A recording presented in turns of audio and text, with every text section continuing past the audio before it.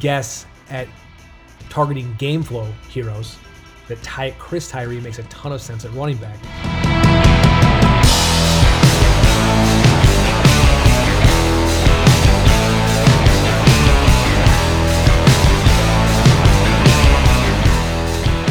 Swipe Right Sports. It is your sports pod hookup. I'm your host, Bobby Adcock.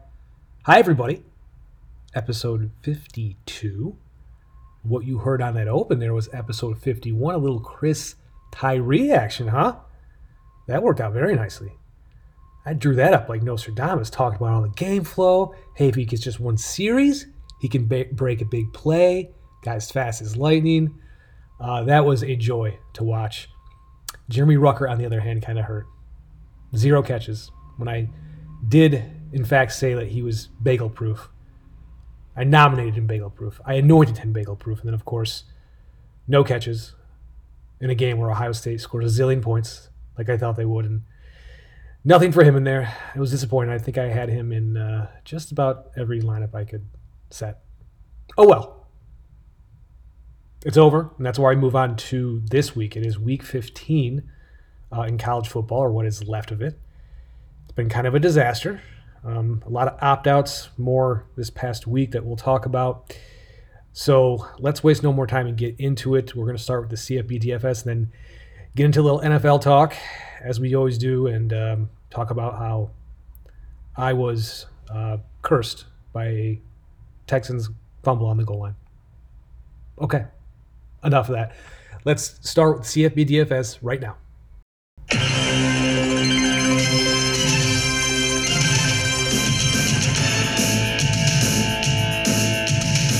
All right, welcome in one and all.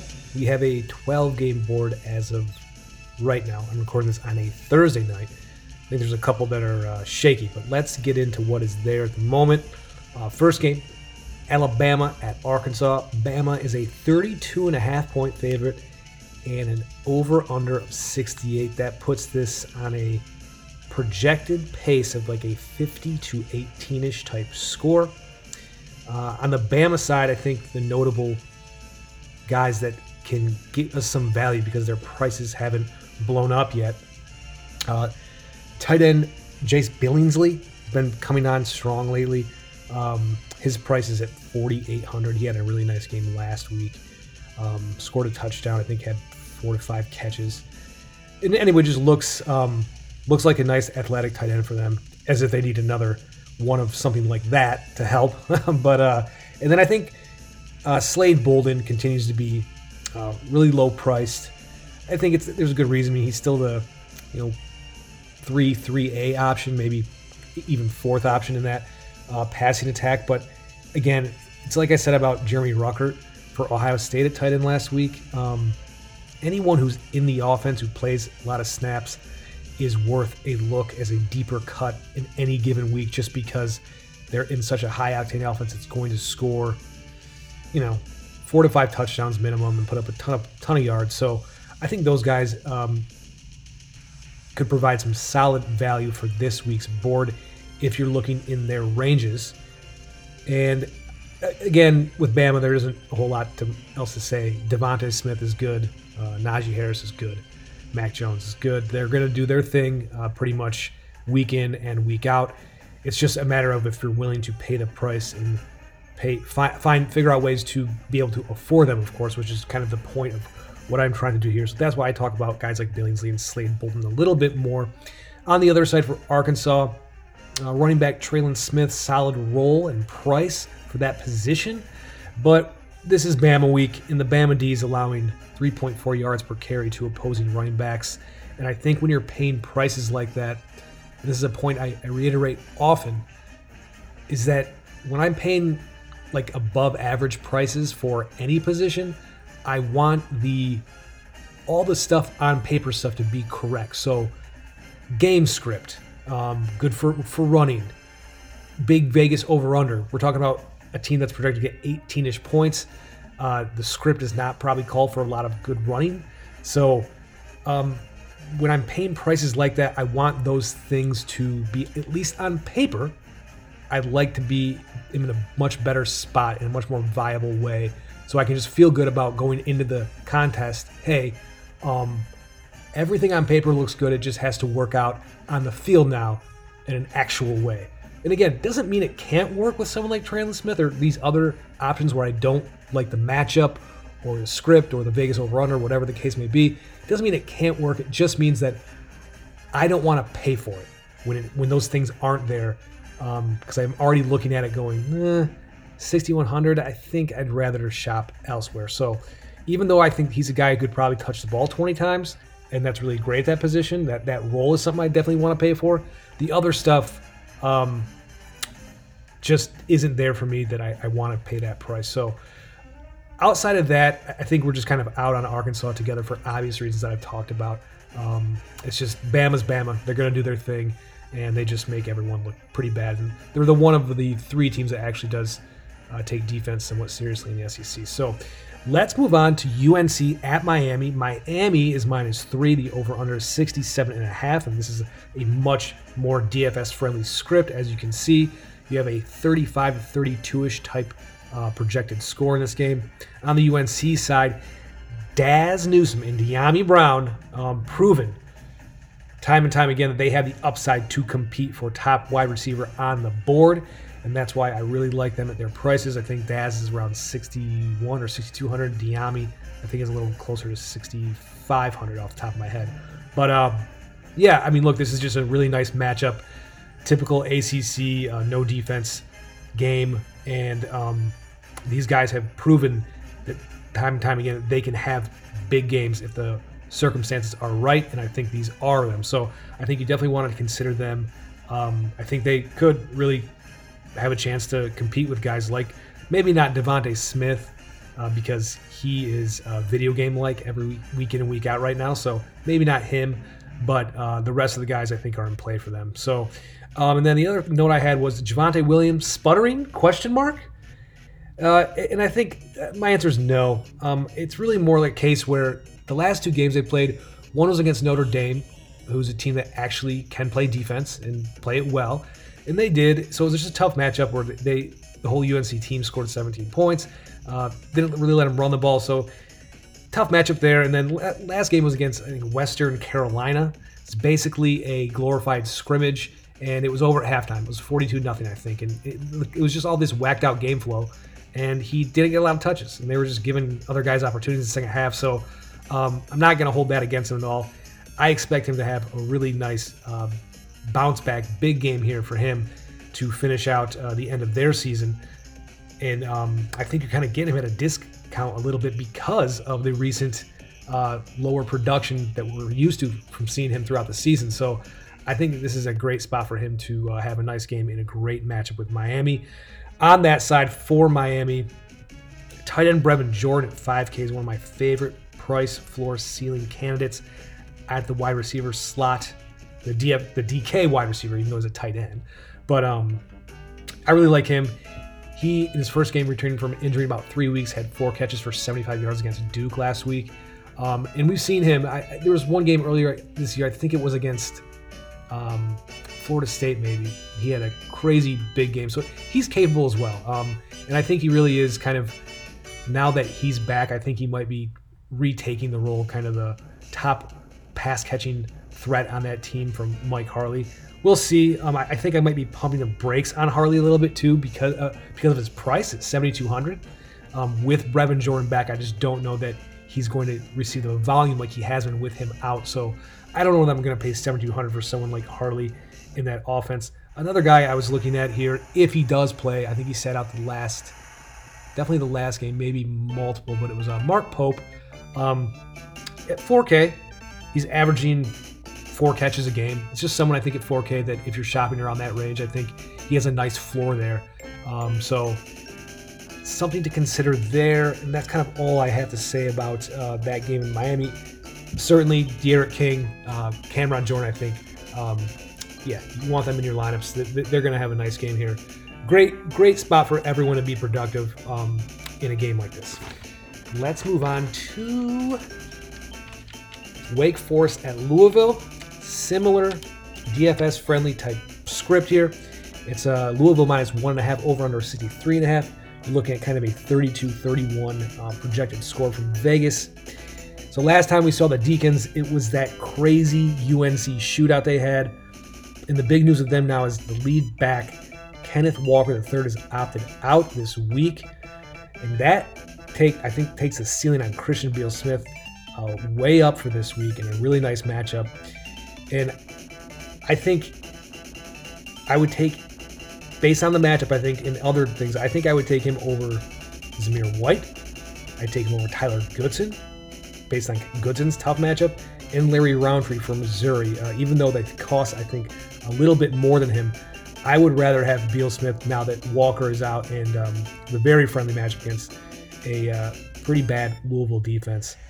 So, and I think he has really the upside for that position. I think anyone but Najee Harris, I think he now has that upside here to be one of the top backs on the board this week. So I know I'm going to be tempted to play him a lot in all my lineups because he doesn't have that tough of a price at 6,600. So something to consider there. Wide receiver position for Wake, both Jakari Roberson and Donovan Green. Also a great spot for them to outperform their prices. Roberson is the clear wide receiver one. I think he's around 6,700, and Donovan Green, I think, has stayed around 5K.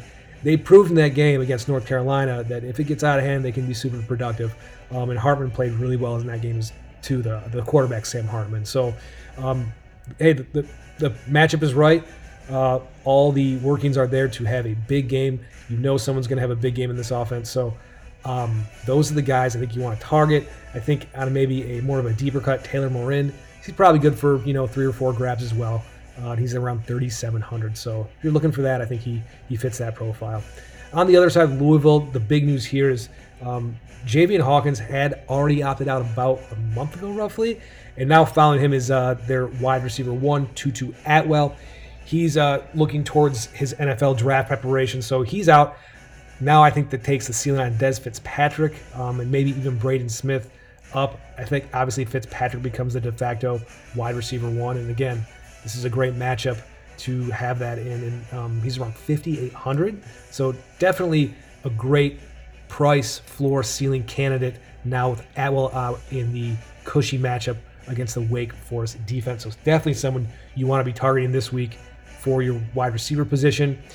And I think I'm passing on the RBs for Louisville just because since Javian Hawkins has opted out, Malik Cunningham has really been like the de facto RB1 on this team. His rushing stats have skyrocketed since the departure of Hawkins, and no one else behind him, from the running back position has really just kind of taken the reins as Hawkins could, and maybe they just don't have anyone as good as Hawkins was. I thought maybe Hassan Hall would be that guy, but it just hasn't been there. So I think they've just pivoted a lot where Malik Cunningham is now doing a lot of RPOs, and he's calling his own number. So I'm going to avoid the running back position for that team. And definitely, get all of Malik Cunningham you can get. So let's move on to Houston at Memphis. Houston is a 4.5 point favorite, over under 63. That puts us on schedule for like a 33 to 29ish score. So a race to 30 here in what usually is high scoring affairs in the American Athletic Conference football. So on the Houston side, the big story is to check the status of their top receiver, Marquez Stevenson, before the game to see if he plays. He's been out the last 2 games. Thoughts are that Keith Corbin would be the logical choice to see a bump in volume and in value. But really, it's been kind of a smorgasbord at that position. No one's really completely separated or had a big game or picked up the clear slack that Stevenson has left behind. So it's kind of been spread around for Clayton Tune at quarterback. The guy I would watch and I think would target would be Bryson Smith. He's kind of their Swiss Army knife. They like to give him carries, a big yak guy, and they just do kinds of a bunch of different things with him. I think he even threw a pass the last game. So he's kind of their joystick player. The reason I like him is because he's 3,700, and he's a guy that, again, he doesn't need a lot of volume to do damage. He could return value at that price on like 1 or 2 plays. So he's a guy that I would look to in that receiving core, if Stevenson is out, I think I would bump up his value a bit and maybe take a more of a gamble with him and trying to go with Corbin's at 5,800. I think we just talked about a guy like Des Fitzpatrick. I think I'd much rather have him than Keith Corbin. So just an example there. And then running back Kyle Porter has been somewhat the bell cow for the Houston offense. And if he sits out again, he sat out there last game against, I believe it was South Florida, I'm going to avoid the Houston RBs. I think it's going to become just a committee situation or a hot hand situation. I don't really want any part of it, even though the prices are pretty friendly. I'm just going to kind of hold off on playing when Porter's in. I think he's fine. Memphis is a good matchup. Doesn't play a lot of defense, and he's a pretty decent price. I think he's around 5,900. So that's a good price for a starting running back who's probably going to get around 20 touches against a bad defense. That's always a nice, again, like I talked about with script, Vegas over/under, all those kind of parameters, all those things that you'd like to see on paper fit the script. He has that. So I think at 5,800 he makes sense at the running back position if he plays. That is Kyle Porter. On the other side, running back is a mystery right now for Memphis. Rodriguez-Clark has been the guy to be the primary ball killer most weeks this season. He is up in the air for this game. Also, Kylan Watkins has been productive, but he's been nowhere to be seen either. It's been Asa Carter. I forgot the guy's name. I didn't write it down. Why do I do that? Anyway, bottom line is when I looked and watched this team the last few games, no one's really stood out. It's been really inconsistent with the production from the other guys, and I don't want any part of it because I think, again, like I said about Houston, it feels like more of a committee situation, maybe a hot hand.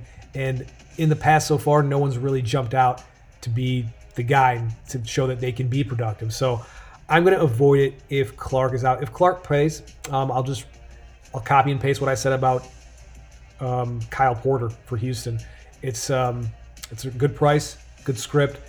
And if especially if Watkins is kind of now out of the picture a little bit, he's probably good for 15 to 20 touches in a nice matchup. So his price is good enough to return value in that kind of scenario. So he's someone I consider.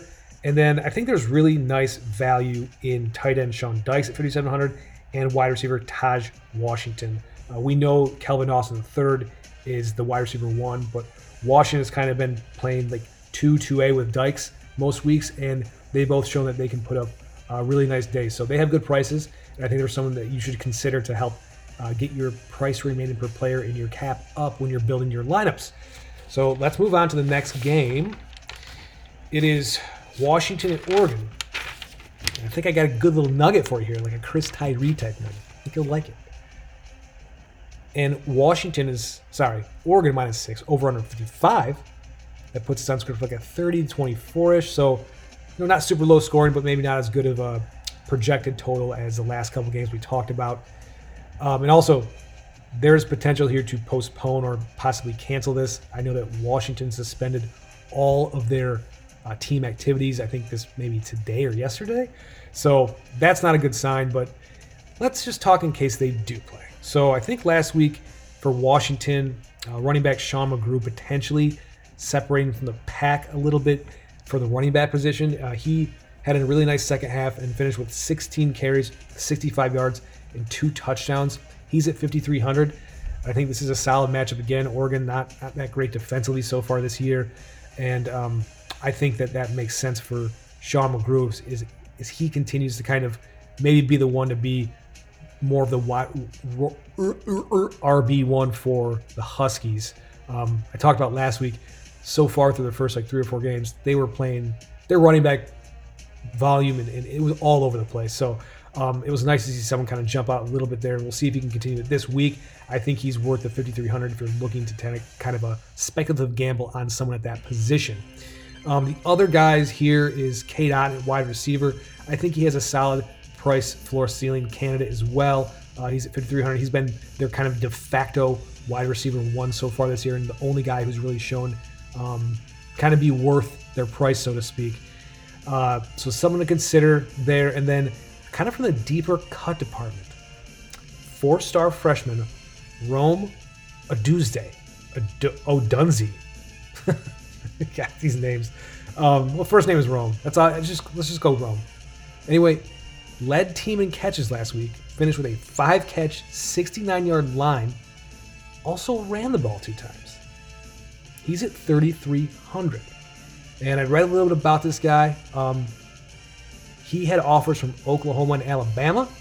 And I always like to use that more than like the star ranking, because if Bama and Oklahoma are interested in you, then I'm interested. So that kind of tells me a little bit about this guy. And I think he's a pretty big guy, 6'3", like 205. So that was nice, kind of a little mini breakout last week. And as a true freshman, to have that kind of impact early on in your career, I think shows that he's going to be a good player. So someone to consider in that deeper cut department to continue to be productive. And I like that price there. So something to consider.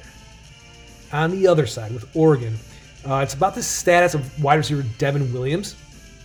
He's a solid value at 5,700. He sat out last week, I think, from an undisclosed injury, but he's been the clear-cut number 1 receiver in this offense. Tyler Show has been pretty quality at quarterback, so I think he's someone at that position that has a, again, solid price, floor, ceiling candidate in this offense, but he's up in the air, so check his status, make sure see if he's playing or not.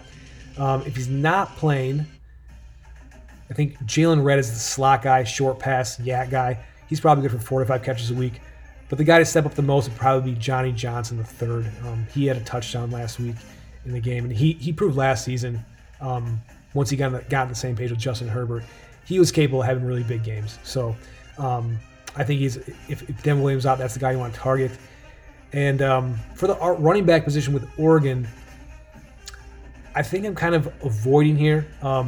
Another factor that I see on paper with these things is, timeshare, workload shares. And him and Travis Dye and CJ Verdell, they're kind of in that position now where I don't know who's 1, I don't know who's 1A, I don't know anything. I'm not sure they know. And it might be a game-by-game, situation-by-situation circumstance in terms of how they split their workload. Dye was up in the air and questionable last week. He ended up playing, but he played in a limited role. Dye really started out as the starter in the game. Started out as the starter. What an idiot. And he played really well. Travis Dye did. And so you kind of wondered, like, okay, well, do I want to take a gamble on that on Verdell, even though I think he's a good player? But if the volume isn't there, then what are you really getting? And that's why it's their prices that turn you off, because you just go, if I'm paying that type of price for these guys, I want to at least rest assured on paper all these things line up correctly, and now it just has to go out there and work. So I don't know. I'm avoiding that situation. I'll let someone else take the gamble there. And I think in general, in this game, I don't know how much I want to really invest in general. I think there's other places, like we talked about, Des Fitzpatrick, Brevin Jordan.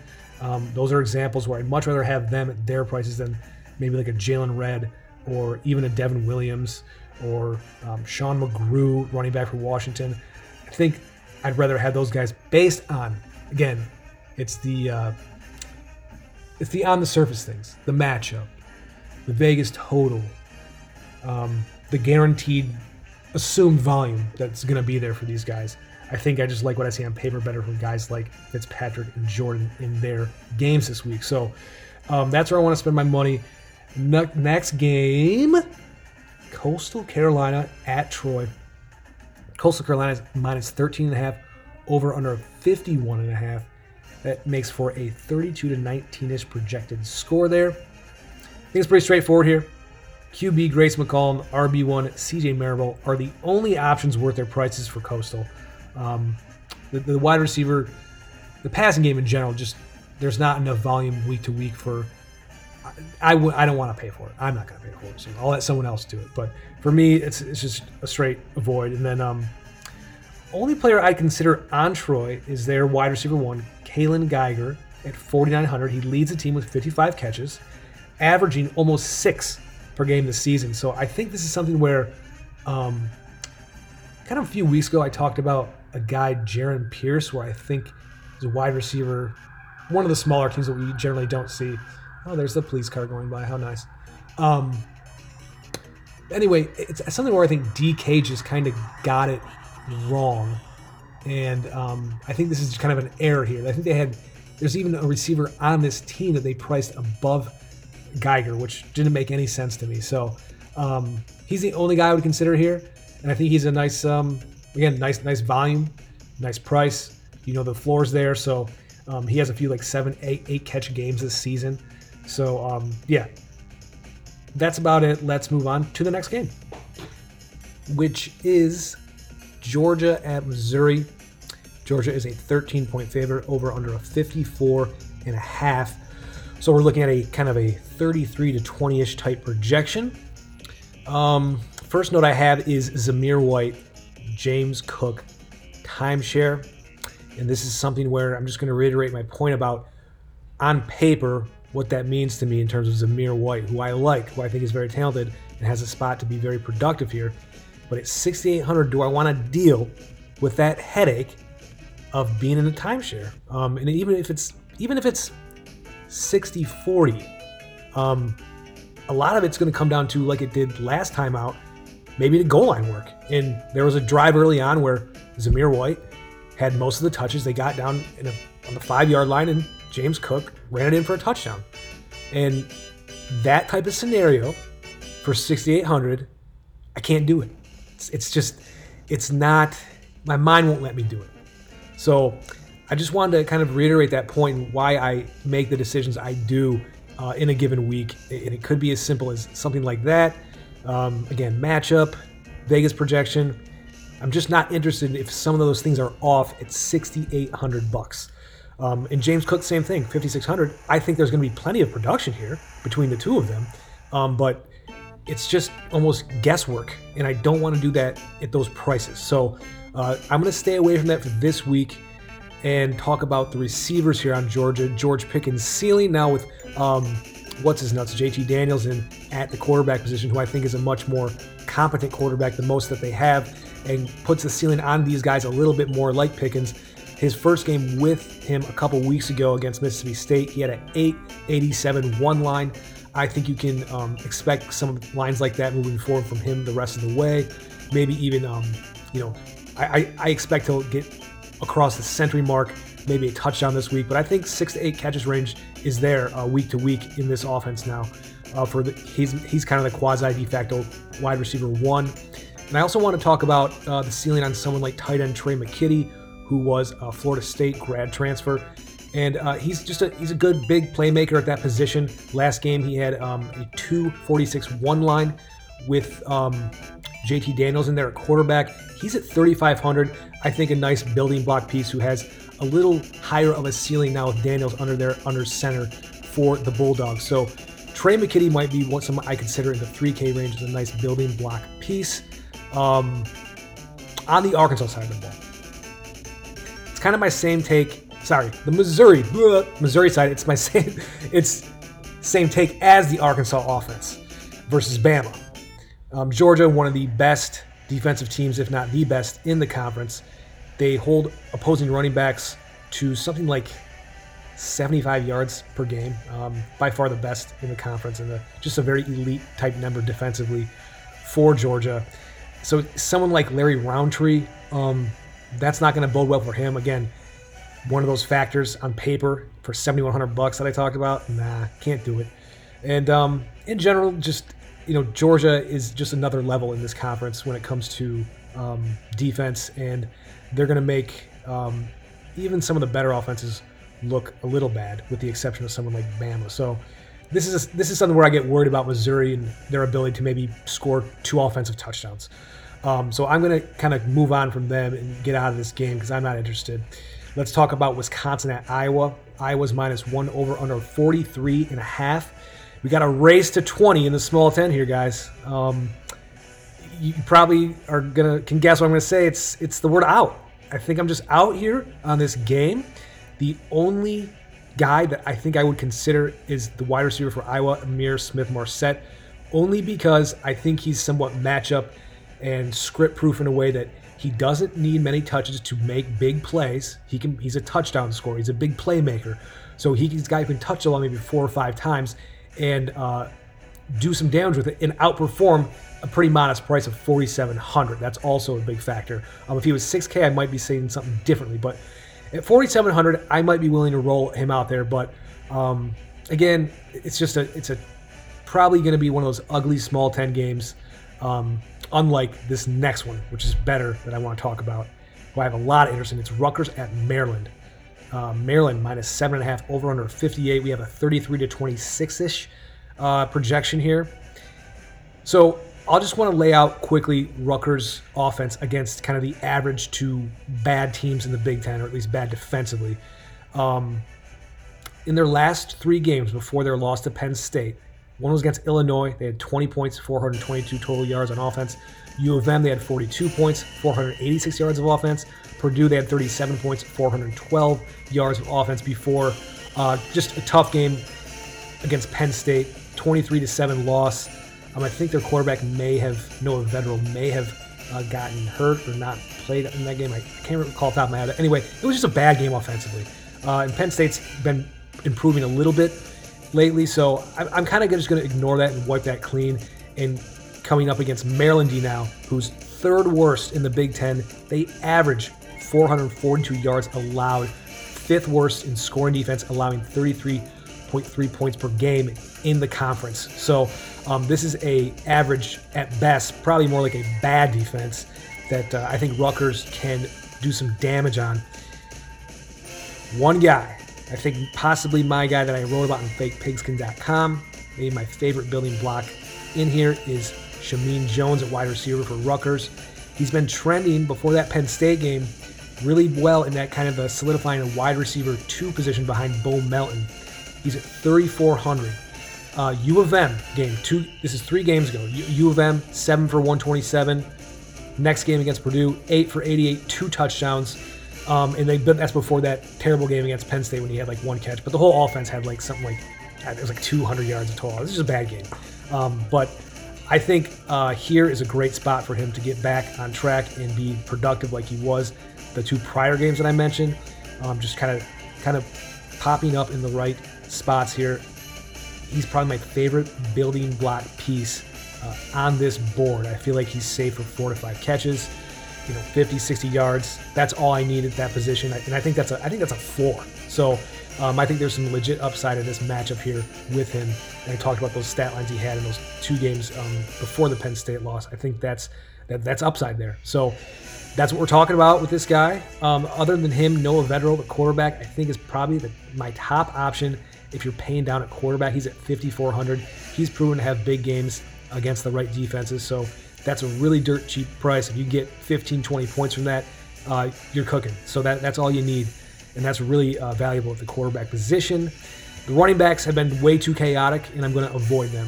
There just hasn't been any consistency in production and workload over the course of the season, so I'm going to avoid Rutgers running backs, even though I think there could be some value there, but I'm not going to waste my time.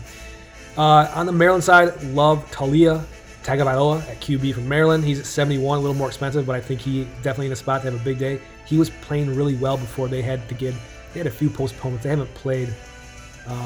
They had a long stretch where they didn't play. I think they've only played, is it them or someone else? They've only played like 4 games anyway. The whole season. It's just so weird. But other than Taulia, the wide receiver 1 here, Dante Demas Jr. It's 6,100. I love this guy. Probably going to have him everywhere. His last 3 games that they've played, they have played 4 games. And their first game, outside of that first game against Northwestern, where they got blown out 43-3, offense has looked a lot better in those 3 games. Here's Demas Jr.'s stat line. 7 for 101 a touchdown, 686 a touchdown, 6-114 a touchdown. So this guy's rock solid. That's a rock solid price as well. And he is going to be one of my favorite targets at wide receiver on this board. But in general, I think that's a much more interesting game and to be invested in on the board this week. Let's move on to Duke at FSU. Look, I mean, FSU minus 5, over under 57. Kind of a 31-26-ish script here. So could be some value, but it's tough. So let's just talk about the Blue Devils. It just lost to Miami 48 to Dick. They had 177 yards of total offense. I don't know what you really want me to do with that. I will say if there's any week where maybe they can pop a little bit and outperform their prices, it's probably against FSU, who's DFL in the ACC in yards allowed per game. And they're really in the bottom 3 in every other major category defensively. That side of the ball is just a disaster for them. It has been all year long. So maybe this is a week if you want to go with like Noah Gray at tight end, Jake Bobo, or Jalen Calhoun for wide receiver for Duke. You're not risking a lot because they're all in the 3K range. So I think maybe if there's any week, it would be this one for them to outperform their price and to actually consider them other than just kind of completely ignoring them like I normally would. So, but the running back position has been really inconsistent between Mateo Durant and Deion Jackson. I don't really want to pay for those guys, especially Durant, who's like 6,400, even though there could be value there. I mean, there could be against his defense. The other thing I would just caution you on all of this is that the quarterback play is just so bad. And sometimes that doesn't matter how good the matchup is. If the quarterback just can't execute, it kind of doesn't matter. Chase Bryce, and I believe he's still going to be the quarterback. I read a Roto World update of his a few days ago from last week saying that he completed 80% of his passes. That's good. But his yards per attempt was like 3.9. I mean, that is a incredibly, horrifyingly terrible number. 3.9 yards per attempt. Don't even know how it's possible, really. So anyway, it just kind of tells you that he's just not seeing things very well, and he's a little gun-shy trying to push the ball down the field. So I don't know. It's just something to think about. I don't really know what to do with Duke. I think it's logical for them to have a decent week this week offensively, but I'm probably going to avoid it if I can and go with guys like Shameen Jones for Rutgers, like I mentioned. So on the FSU side, lots of uncertainty for FSU. Hasn't played in a month. Lots of opt-outs on both sides of the ball. Who knows how that's going to affect things. One of those opt-out include kind of their lead back, LaDamian Webb. And there was Mike Norvell, head coach, has been talking about getting true freshman, 4-star recruit Lawrence Toafili the ball more and getting him involved. And that's one of those things where you're kind of speculating that maybe these last 4 games is just going to kind of turn over to the youth and just get experience in games. That could very well be happening if you're willing to kind of speculate on that. He's 3,500. Duke is a pretty solid matchup. If he gets 10 to 15 carries, that could be, or touches, I should say, that could be enough to do damage and outperform that 3,500 price tag. So I think he's the one person I'm considering on this offense. I think generally, kind of like Duke, I'm kind of avoiding this game a little bit. And also just to kind of push on Lawrence Toafili's chance for production. Duke is second worst run D in ACC, allowing over 200 yards a game rushing. That's terrible. So I think anyone, whether it's Jashawn Corbin or Toafili, there's a solid spot here. I would go with Toafili just because of the speculating on the youth movement and the price. Other than that, I'm kind of generally avoiding this offense. Quarterback Jordan Travis, I think, is going to be back and expected to start, but 7K might be a little bit too much for me. I'd rather have someone like Talia Tagovailoa from Maryland if we're going to pay for that price at quarterback. So let's move on, get back in the small 10. It's my Spartans at Penn State. Penn State is minus 15, over under a 46.5. So we have like a 31-16-ish type projection here. On the Michigan State side, the only guys worth considering, Jalen Nailor and Jaden Reed, and that's only if Rocky Lombardi is not starting, which I believe he is not. But if Rocky, I don't care if he's healthy or not, if he is trotted out there anymore, I'm going to start questioning Mel Tucker's sanity. That's how bad he is. So I believe I heard an update just not too long ago that it's not going to be Rocky, so I think it makes Reed and Nailor a little bit more enticing. But again, State's just not a very good football team. They might struggle to score 2 offensive scores this week. I mean, that's legitimate. So on the Penn State side, I think the one story is freshman running back Kevon Lee, 4-star, showing signs of taking the lead back for Penn State. Devin Ford was the guy heading into their last game, and he fumbled the ball twice in the first half, and Lee took over in the second half, got 17 carries for 95 yards. So nice productive spot for him. And then he also did not fumble the ball, which is even more importantly. MSU is in the middle of the pack on run D. They give up over 160 rushing yards a game. So I think it's a decent spot for him. He's 5,100. If you want to pay down at running back, I think he's a solid option. And it's just a very run-heavy offense. So I'm kind of out on everyone else. What they've been doing lately is using Sean Clifford and Will Levis or Will Levis, I believe it is, as kind of rotating them. And Levis is a much more kind of running quarterback. And it's in Sean Clifford, they're kind of neutering him in a way where I don't think they want to put him in a position to throw the ball a lot because that's not going to probably go that well. So, and they've had a lot of opt-outs. Pat Freiermuth opted out, their big tight end. So I'm just kind of out on the quarterback receiver position for Penn State as of right now. Only one I'm considering is Kevon Lee, the freshman running back at 5,100. So let's go on to the last game, Navy at Army. Army -7 over on 38. A 22-15-ish script. I love our men and women of the service academies, just not for DFS purposes. You have a game where everyone in it is extremely touchdown dependent, and there probably isn't going to be a lot of touchdowns scored. So with that said, we are out on this game completely. If you would like to jump in, God bless. And then that's kind of all I have for that game. So that is it. That is the 12-game board as of right now. I did it, you did it, we did it. If you're so inclined, please stick around for the NFL conversation. I think you'll enjoy it. The doctor and I, my celebrity guest picker, we had a lot of agreement. So it's going to be a good week or it's going to be a disaster. So that starts right now.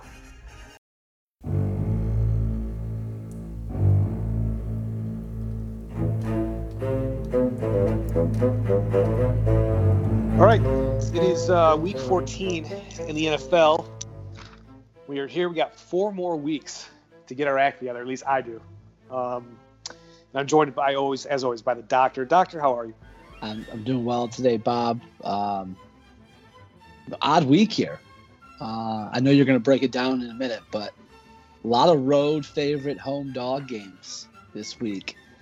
Very rare situation for the model, but all of mine include road favorite home dog games. So I'll let you break it down. It's an interesting one. Was it tough to get to 5 picks this week? It wasn't. It was not. Was it for you? It sounds like it might have been for you. I think the 5th one I waffled on 2 plays. We can talk about it, but I will say this: I really wanted to include the Lions this week, but the model would not let me do it. But for the listeners, just money line the Lions this week. This is happening. I'll just go there. It's Green Bay's a WNC, win no cover. I'll just say that. It's a Lions win. The originator of check down staff, which I changed to CDS, is a Green Bay fan and a regular listener to the pod. And so, he's expecting a roll over to the Lions this week. It's not going to happen. The CDS is going to have a day. It's not going to be the CDS that we're used to seeing. So just get ready. Lions cementing themselves back in the playoff hunt. Their level extension, head coach. Yes. Yes. Okay. Well, the Lions did kind of factor in a little bit of what I did, but not necessarily them specifically. But let's talk records. Last week I was 2-3. I have to blame a Texans fumble on the goal line with under a minute to go. That was tough, brutal, and I don't deserve that. So that's my favorite part of the pod, Bob. Is your excuse for the week. That's what I look forward to the most. No, they're not excuse. They're reasons. Reasons. Yes, they're reasons, of course. So clearly, I should have been 3-2, but God hates me. So and then. Season, I am 33-2, still scratching, clawing my way back to 500. And last week, you were 3-2, a winning week, and you're sitting at the season at 34-30-1 down the home stretch here. Any thoughts from your picks? Any complaints? Surprised by the outcome of the Steelers game. Not necessarily the cover, but them losing. Good for Alex Smith. That was great. And I chuckled a little bit at the way Green Bay covered, but they still deserved to. So I know I had Philly. I tried to get cute, probably too cute. Right. You did. And I actually was like, all of a sudden, I was like, oh, this is going to be the dirtiest backdoor of all time. And then Aaron Jones went Aaron Jones, and the rest is history. So, okay, so trends through Week 13 against the spread in the NFL. Favorites versus dogs. Favorites are 80, 101, and 5. Home versus road teams. Home teams are 90, 97, and 4. So they got a little closer to the middle there with the road teams. Home favorites, 49, 65, and 3. Home dogs, 39, 30, and 2, which, again, there are a lot of this week. Substantial favorites, which we consider to be of 7 or greater, are 29, 33, and 2 against the spread.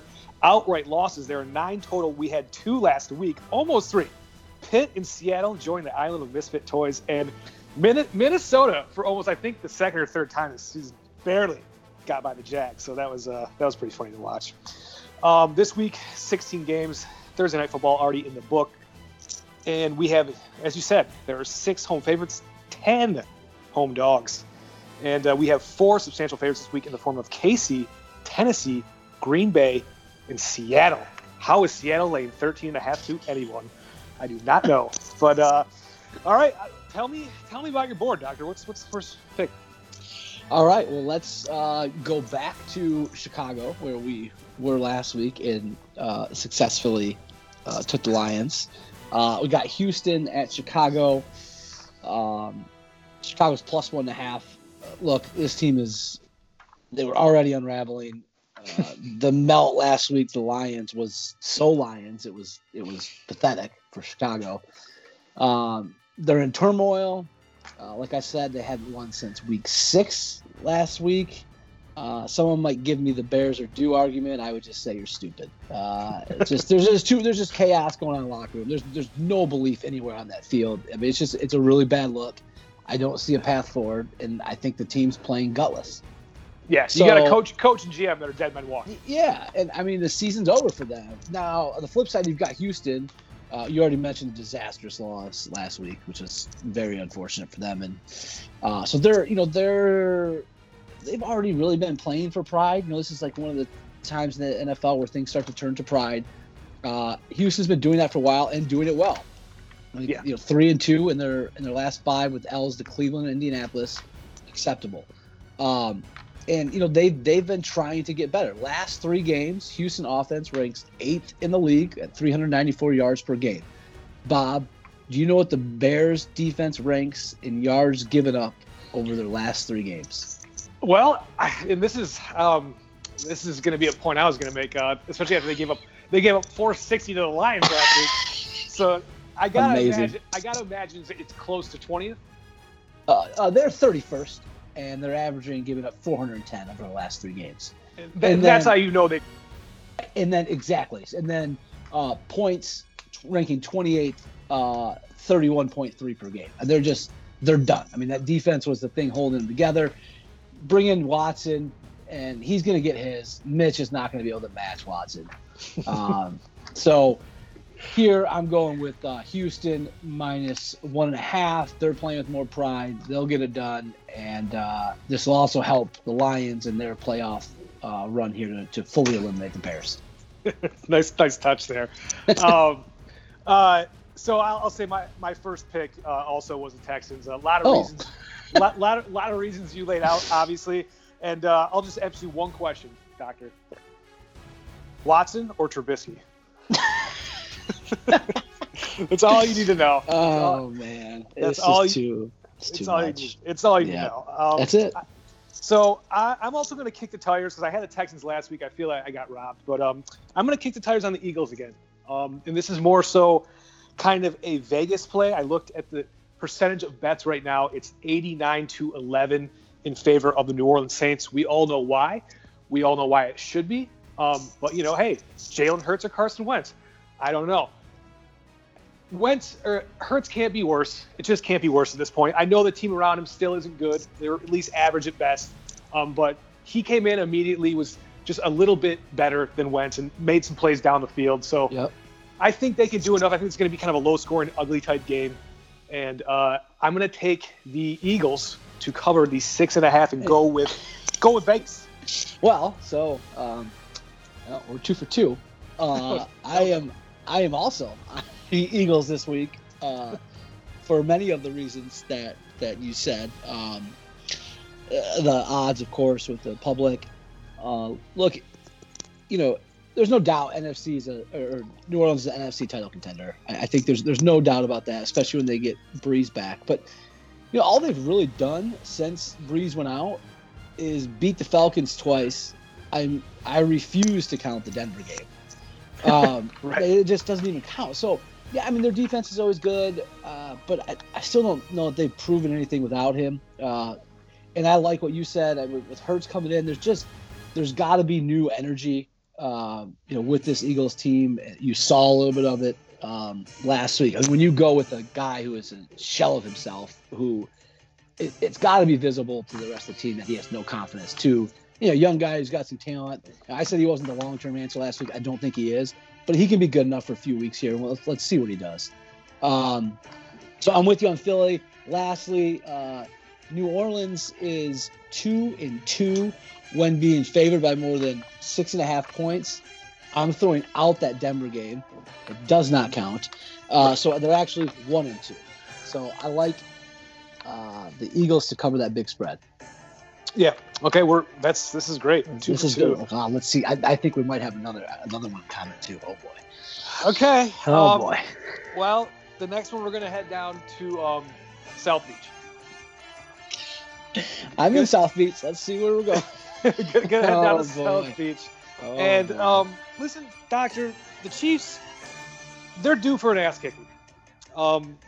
Lately, look, their first. Let me rattle off their first. Let's see, first 4 games: 34-20, 23-20, 34-20, 26-10. They lost to the Raiders. Since they lost to the Raiders, they had a 9-point victory, a 27-point victory. I think it was a crazy score to the Jets, killed them.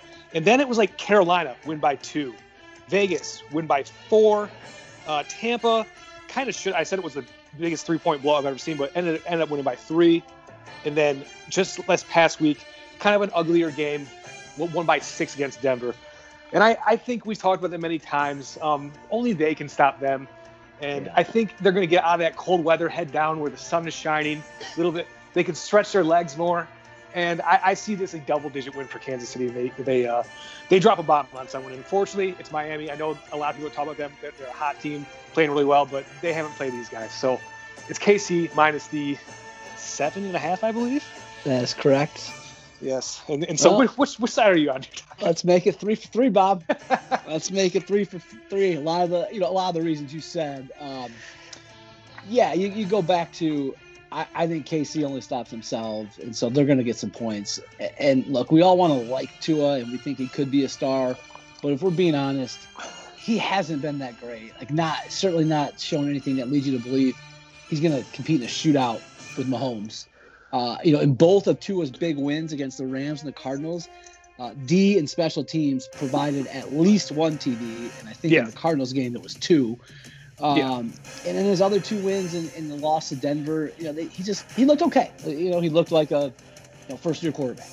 So he's not keeping up this year. And I know. So then you're going to go, okay, can Miami stop them? Right? No. Miami's statistically defense is okay, but yes, the answer is no, they cannot. They played 3, what I consider 3 competent offenses in Buffalo, Seattle, and Arizona this year. All 3 gave up over 31 points. So is Tua going to get you to 24? Not happening. And as you mentioned, Miami is fighting for this playoff spot. I think this is going to be a start to a rough stretch for them. They go Pats, Raiders, Bills, and I think they lose 2 of those 3, and I don't know if that gets them in the playoffs. So we'll see how it shakes out. Lastly, a little reversion to the mean time on this one. KC is 0-4 against the spread in their last 4. Mm-hmm. Miami is 7-1. It's past 8. Yep. So we call that, when we go the opposite way there, we're going to do a little reversion to the mean. Yep. I like it. The 3 for 3. This is awesome. Man. It's going to be awesome. All right. Well, like you said at the beginning, I didn't think it was hard, but I didn't necessarily see games that popped one way or the other. I'm very surprised we landed on these 3. Let's see if we make it 4 and/or 5. Okay, well, do you want to head to, head to New York? Okay. I'm not on that one. Okay. Thank God. I believe it's MetLife Stadium they play in, I believe. The G-Men? Yes. The G-Men. They're plus 2.5 against an Arizona team that I bet against last week and has a defense that's just leaking everywhere right now. And they've basically lost 5 games in a row if you count the Kyler Hail Mary, right? That's the only win they have. So you got a basically 5-game lose streak. I mean, they wouldn't lose 6 in a row, would they, Doc? Not to the Giants. Yes, they would, and they're going to. And this is also a Vegas play. The public is hammering. 87% of the bets are on Arizona right now. So wow.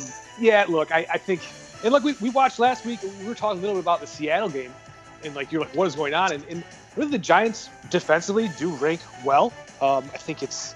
Let me just pull it out here. So they have a top 10 defense. They're 10th in yards allowed and 9th in scoring defense. And they're playing hard for Joe Judge. You got to give them credit. I mean, it's kind of a ragtag group, but they're playing hard. And they definitely played a lot more physical in Seattle and outplayed them. And also, this is kind of odd, but 11th in rushing yards per game without Saquon and without Daniel Jones now. So this is, in my little metric, Doctor, they rank not too bad.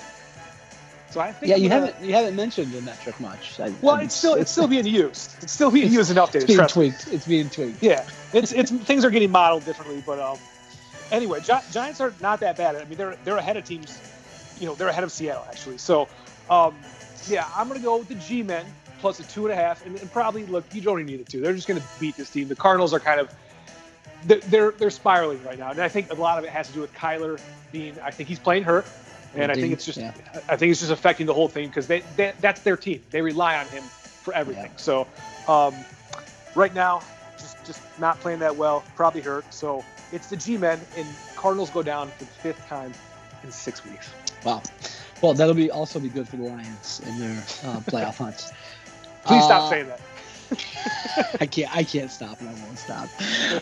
It's so funny. It's too good. All right, I'll go out west.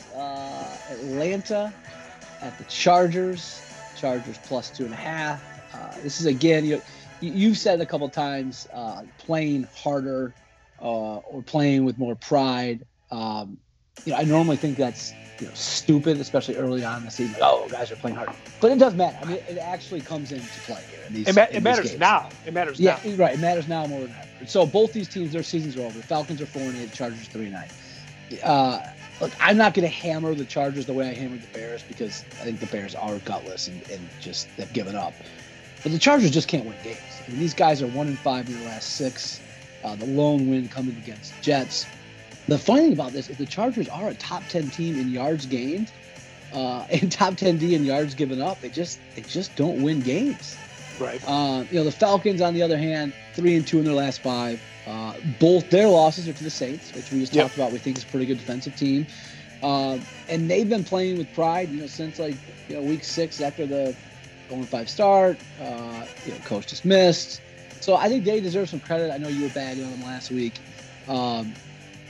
So I like Atlanta here. Remember the start of the year how bad that defense was, and this is I bring up a lot of these last 3 game stats. You've heard me mention them earlier. You're going to hear them again because it's like you said, it's starting to matter now.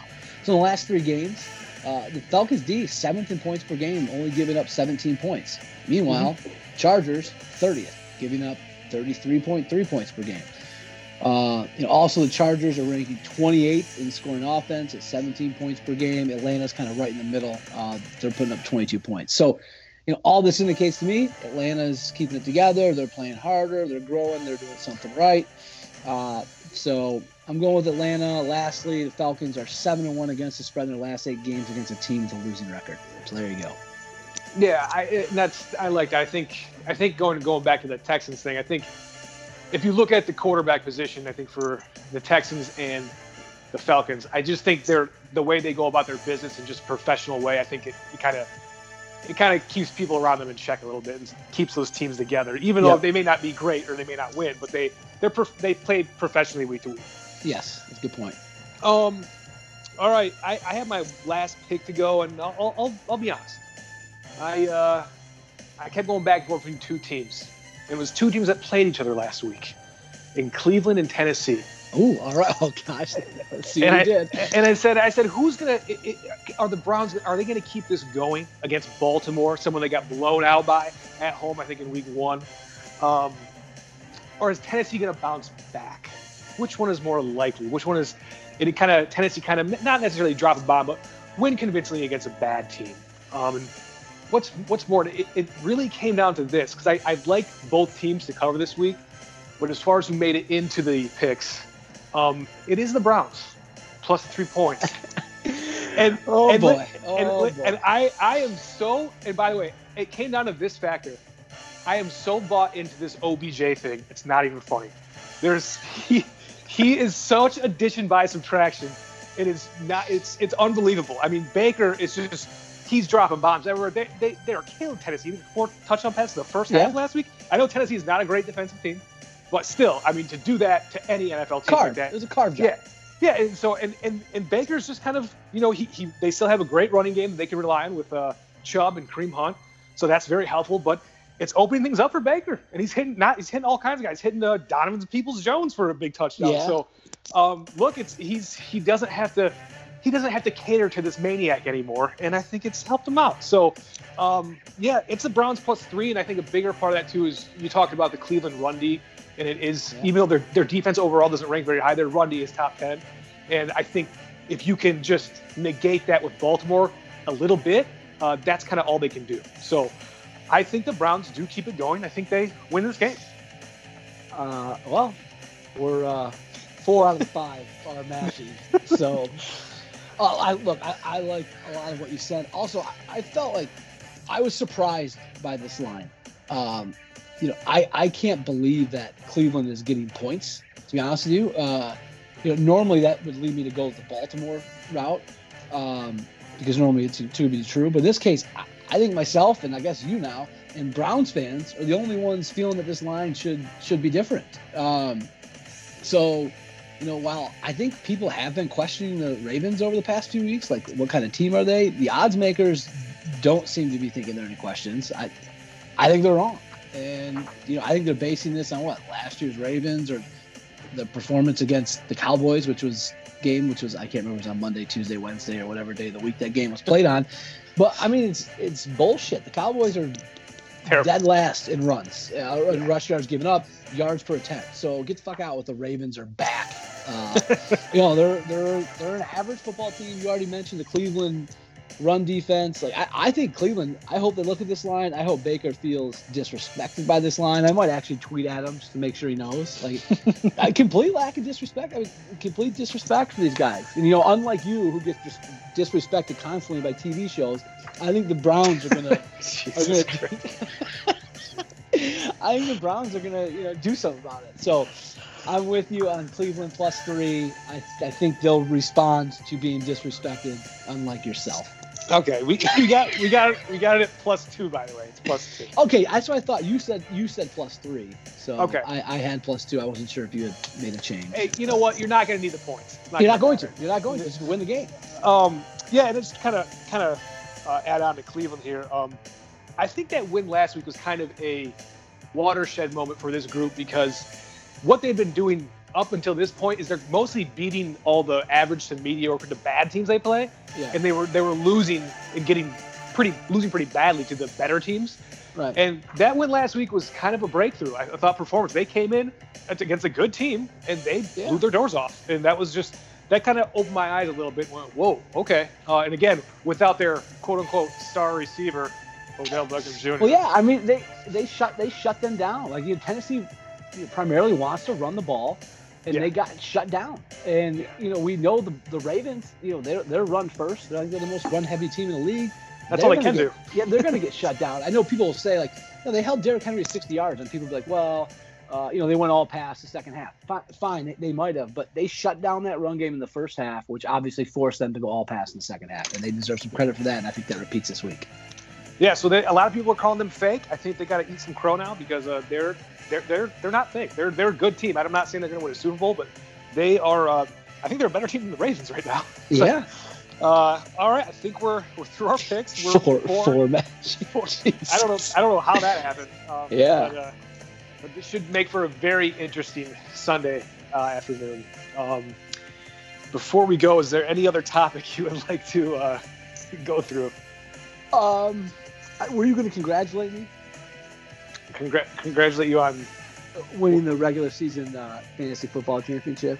No, I was not. I know it doesn't mean as much as the playoffs, but it still feels good to win that. It's a little cash in the pocket. You weren't going to congratulate me for that? No, I wasn't. No. No other comments on that?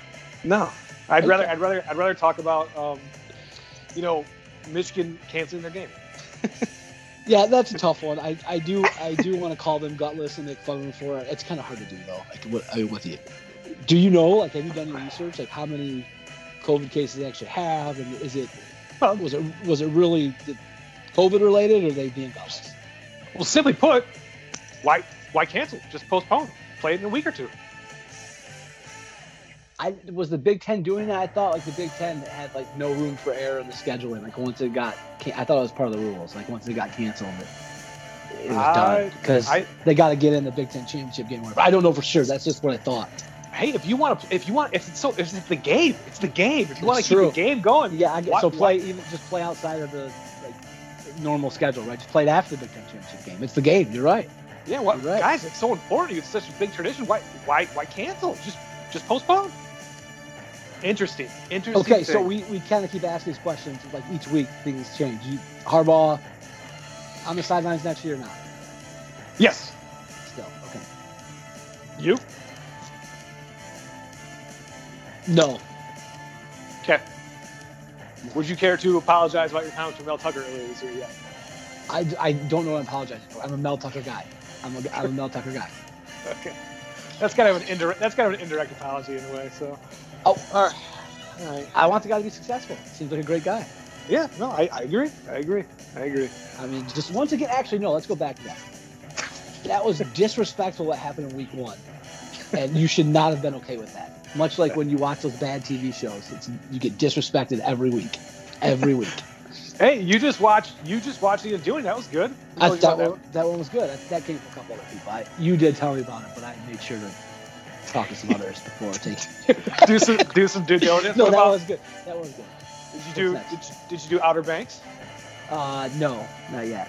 Outer Banks is good. So I said on the text, but it's like the bloodline in the OC had a child. That's what it's like. Oh, that's amazing. Well put. Wow.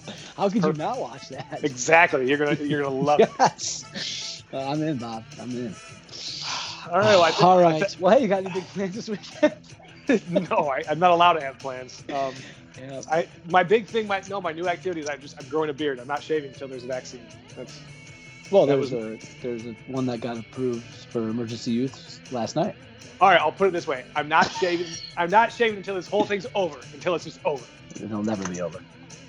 That's probably might be fair. All right, I think we've covered everything. Yeah, I think we're running out here. But all right, well, hey man, have a good Friday night. Yeah, we'll see you next time. Out.